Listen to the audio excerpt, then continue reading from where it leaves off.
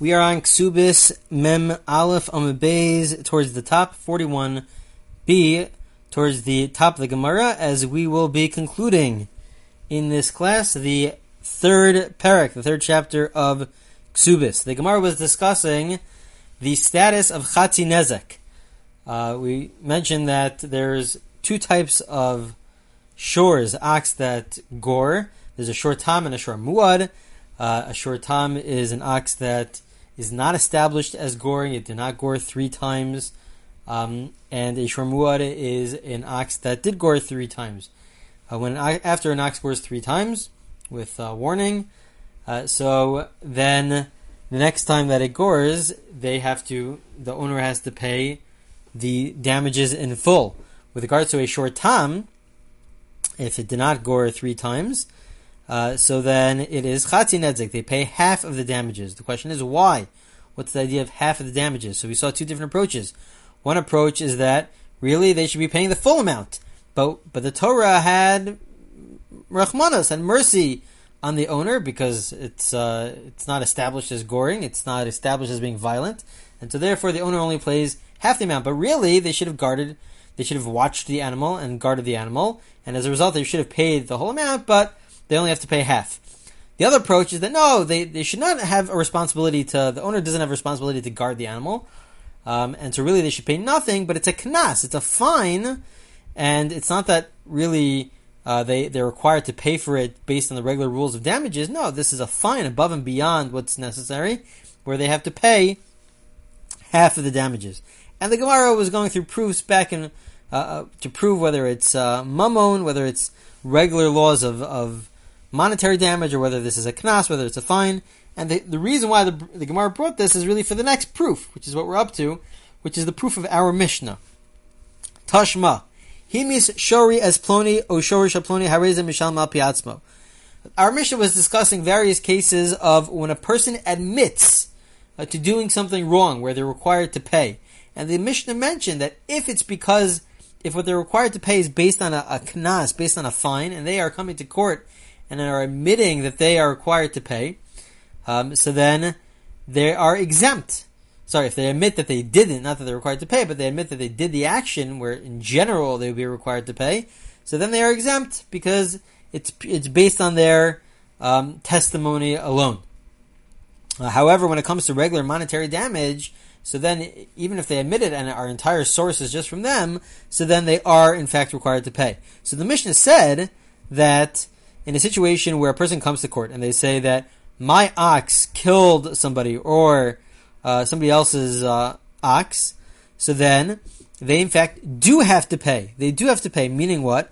Why do they have to pay? Because it is regular damages. It's not viewed as a knas. So the Gemara says, Ma'ila B'tam isn't the case that the Mishnah talking about a case of a shor tam, an ox that has not been established as goring, and yet we see that they still have to pay.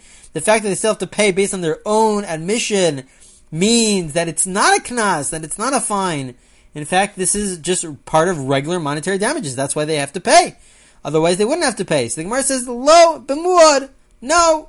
Really, our Mishnah is talking about a shor muad, an ox that is established as goring. And then in such a case, everybody agrees that that's just, makes sense, and it's part of just the monetary, part of the damages is that they have to pay for the damages when it's an ox that is muad, when it's established as goring, and they have to pay in full. But when it comes to a shor tam, perhaps when a person comes to court and they say that my ox, which is a shor tam, which has not been established as goring, and it killed another animal, so then maybe in fact they would be exempt from paying the Chatzi Nezek, the half of the payment of the damages, of the value of the damages, because it's a knas. And we have a principle that moda b'knas pater. When a person admits to doing an action where the punishment is a knas, it's a fine. It's not by the letter of the law paying for the damages, but it's a fine above and beyond. So then, if it's purely based on their admission alone, so then they are exempt. And perhaps that would be true with regards to a shor tam, according to that position. So the Gemara says, if this is the case, that our Mishnah is really referring to a shor muad. Again, the answer is basically saying, our Mishnah, which says that you're obligated to pay based on the person coming to court and saying, the owner coming to court and saying that my ox gored another animal, that they have to pay, that's only talking about a shor muad, an ox that has already been established as goring. But if it comes to shor tam, so then they wouldn't have to pay because that's a fine, and you don't have to pay based on the owner's own admission and without witnesses. So the Gemara says, if this is true, we have the following question. The Gemara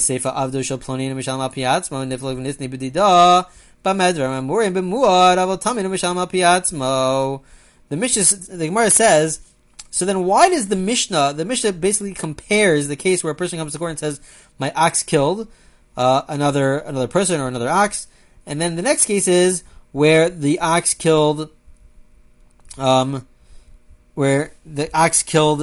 slave. And that's a fine. That's a case of a fine. So why do we have to discuss a case where the ox killed a slave? Why are we comparing the two? Just give perhaps a better example. Talk about the differences between a shor tam and a shor muad. Why is it that we're focused? Why does the Mishnah focus on if the ox kills a person or if the ox kills an animal? Then they have to pay. If it's based on their own admission, they still have to pay. But in contrast to where the ox kills a non-Jewish slave, so then that's based on a fine, then they don't have to pay. Why does the Mishnah compare and contrast those cases?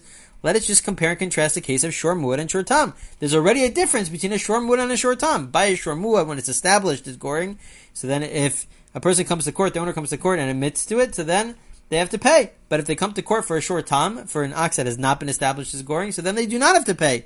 There's already a contrast there. So the Gemara answers, no, kula b'muad kamairi. No, the Mishnah wanted to compare the different scenarios of a shor muad. The Mishnah was not interested in comparing shor tam and shor muad. Those are two fundamentally different types of animals, whether it's established as goring or not as established as goring. What the Mishnah wanted to do was to compare an ox that's already established as goring, to compare what happens in different scenarios of when it kills a person, when it kills a non-Jewish slave, when it kills an animal, and so it was comparing those cases. And so therefore there is no question. So in the end of the day, there's no proof from our Mishnah. The Gemara thought initially to say that we could prove from our Mishnah that, the fact that you have to pay means we're talking about a shor tam, and therefore it means that it's part of regular monetary payment. The Gemara answers, no, maybe our Mishnah is limited to a case of a shor muad. It's talking about a case where the ox has been established as goring, but perhaps when it's a shor tam, when it's not established as goring, so then maybe it's true that it's a kanas, and therefore when a person the owner admits to the fact that their shor tam killed another animal, then they would be exempt from paying. Now the Gemara discusses another line in our Mishnah. Tashma, the Mishnah concluded by saying, Zeh klal, kol hamishalem yeser al ma shehizik, ein hamishalem al pi atzmo. When do we categorize something as a knas, as a fine, where if a person comes to court and admits that they did a certain action which in general should result in a knas and a fine, in such a case where it's based on their own testimony, they are exempt. When does that apply? When the amount that they have to pay is more than the damages, the value of the damages. So the Gemara says, we see from here, a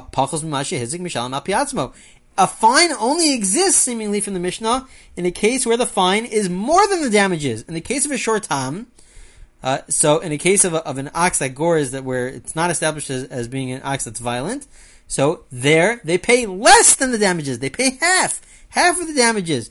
The implication is that if it's less than the damages, so then that's a regular payment that they're required to pay. That's regular damages. The Mishnah only said if it's higher than the value of the damages, so then it's a knas, it's a fine. But if it's less than the damages, so then it's not a fine, it is a regular payment. So the Gemara says, no, lo tema hapachos mima shehizik, ela ema hakama shehizik mishal ma piatzma. Hapachos mai, ena mishal ma piatzma. So the Gemara says, no, you have to read the Mishnah differently. Don't read the Mishnah that if it's less than, so then you can't have a case where it's a kanas, where it's a fine, if it's less than a person has to pay where it's less than the value of the damages. What the Mishnah really means is that as long as it's not exactly the payment of the damages, even if it's less than or if it's more than, it's not as exact as we should really say it. Really, the Mishnah just means that even if it's less than, whether it's more than or less than, it's not the exact value of the damages, so then that reveals to us that this is not a regular payment, this is a payment of a fine, and therefore if a person admits to the action, so then they would be exempt from paying. because for a fine, for a knas, moda b'knas pater, they are exempt from payment if it's based on their own testimony. The Gemara responds back by saying, wait a minute, if this is true, listen, kol she'enu mishalim kamash yehizik, enu mishalim al pi atzmo. Mashma pachos and mashma yeser. In the end of the day, so then let the Mishnah say that. That's not what the Mishnah says. The Mishnah says if it's higher than the amount of the damages. It doesn't say if it's different than the amount of the damages. If it was really about it being different than the amount of damages, so then the Mishnah should have said it. The Mishnah should have said, Kol she'enu mishalim kamash yehizik, as long as it's not the exact value of the damages, so then it's a knas. But that's not what the Mishnah says. The Mishnah should be exact. The Mishnah should really be exact. So we have that question. So the Gemara answers Tiyufta. It's a good question. It really is a good question. So in the end of the day, our Gemara tried to bring two proofs. The first proof, the Gemara rejected. The second proof is the proof from our Mishnah, where the Mishnah says that a knas, a fine, is when it's higher than the damages. So that seems to be a pretty good proof, says the Gemara. We should be exact in the language. And therefore, if the payment is less than, i.e., in the case of a short time, it's paying half of the damages, so then that should reveal to us that it's not a knas, it's not a fine. In the end of the day, what is it? It is payment for the damages. Why is it only half? It's only half because the Torah had rachmanas, had compassion and mercy for this owner, because this ox is not established as goring, but really they're obligated to watch the ox, and they're obligated to pay. Okay. So it's really a question. It really is a question based on this last proof. So the Gemara then says, "V'hilchasa." So it's a question, and therefore, because of the question of the Mishnah, one should really come to the conclusion that it's regular payment. But the halacha is palga niska kanasa. In the end of the day, the halacha, the law is that it's really a fine, paying for the damages that the ox caused. In a short time, an ox that is not established as goring caused, that's a knas, that's a fine. So the Gemara says, I don't understand. Tiyufta v'hilchasa? How can we say that the law is, the way we understand it is that it's a knas, it's really a fine? We just brought a proof from our Mishnah which said that it's not a fine, that really it's mammonus, it's regular laws of damages. So what's going on here? How could we say that the psak halacha, the law, is that it's viewed as a fine, when we brought a proof in the Mishnah which implied otherwise? So the Gemara will answer that, you know what, there is no real proof from the Mishnah.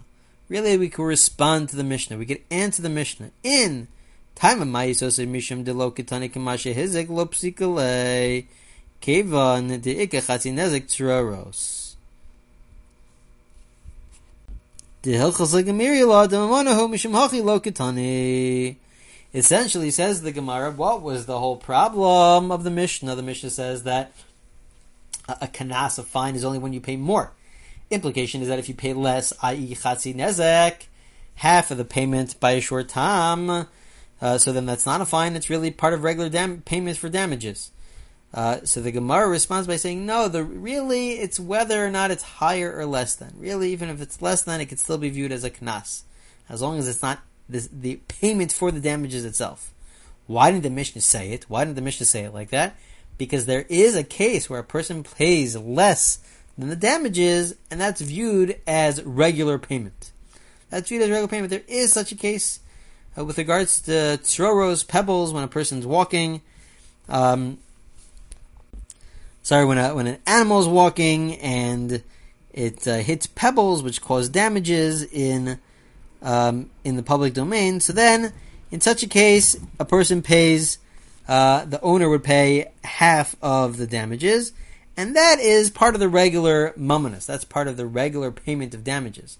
That's not a fine. We don't view that as a fine. So the point is that the Mishnah cannot have said, and anything less than the damages is also a fine, because there are certain cases where paying less than the damages is not a fine.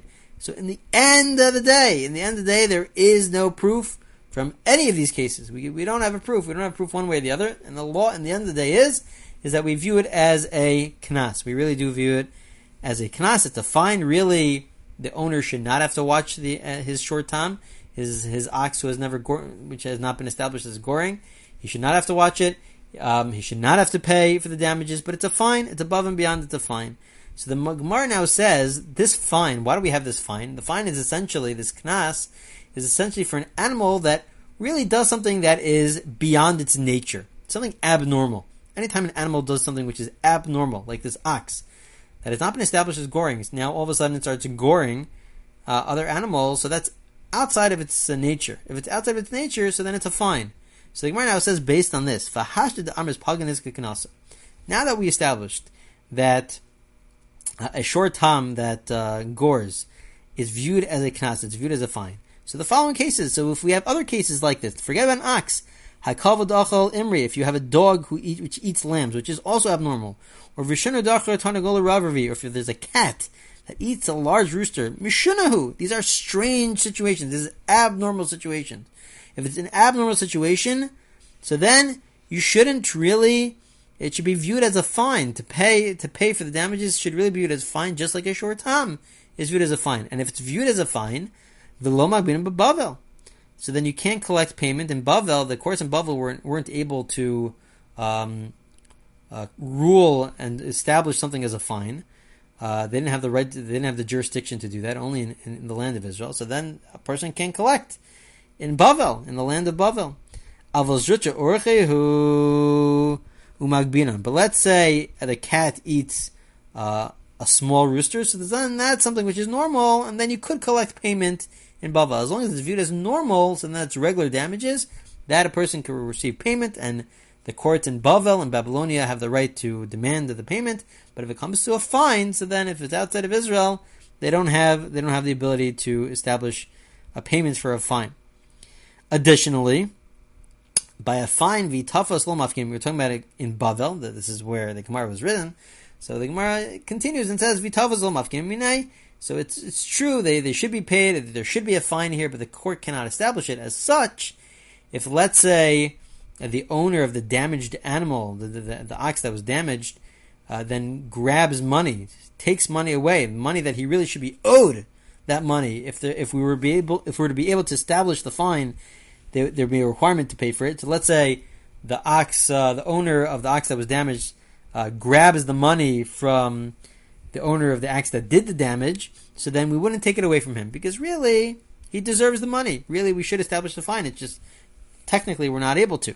In addition to that, Amar, Ikvali zimna l'Eretz Yisrael, mekavinan lay, v'lo azol, mishamtinan lay. Basically, if the person wants to take that owner of the ox that damaged to court, so, the only court he could go to is Israel, so then we force him to go to Israel, because since they cannot do it in Babylonia, they cannot do it in Bavel, and he wants to go to Israel, so then we force him to go to Israel. If he doesn't go to Israel, if he refuses to go, so then we, just like in other cases where a person refuses to go to court, the punishment is that we put a cherem on them, we excommunicate them, and so we should put a cherem on them. And the Gemara then concludes, a very interesting last part of the Gemara as we conclude this chapter, ben kach mishamtinan lay, happens to be whether or not this owner of this ox that gored, that now is dangerous, it does this abnormal type of goring, so then we have to excommunicate such a person anyways. Why? Don't keep such an ox. If you have an ox that's goring, and sorry, we're not talking about the ox that gores. I apologize. About abnormal types of behavior, like the dog that eats the lamb, or the cat that eats the big rooster. It's dangerous. If it's dangerous, so then don't keep it in your house. Reb Nosson says, how do you know that a person shouldn't have a wild animal in their house? And that a person shouldn't have a shaky ladder. Shaky building, shaky ladder. The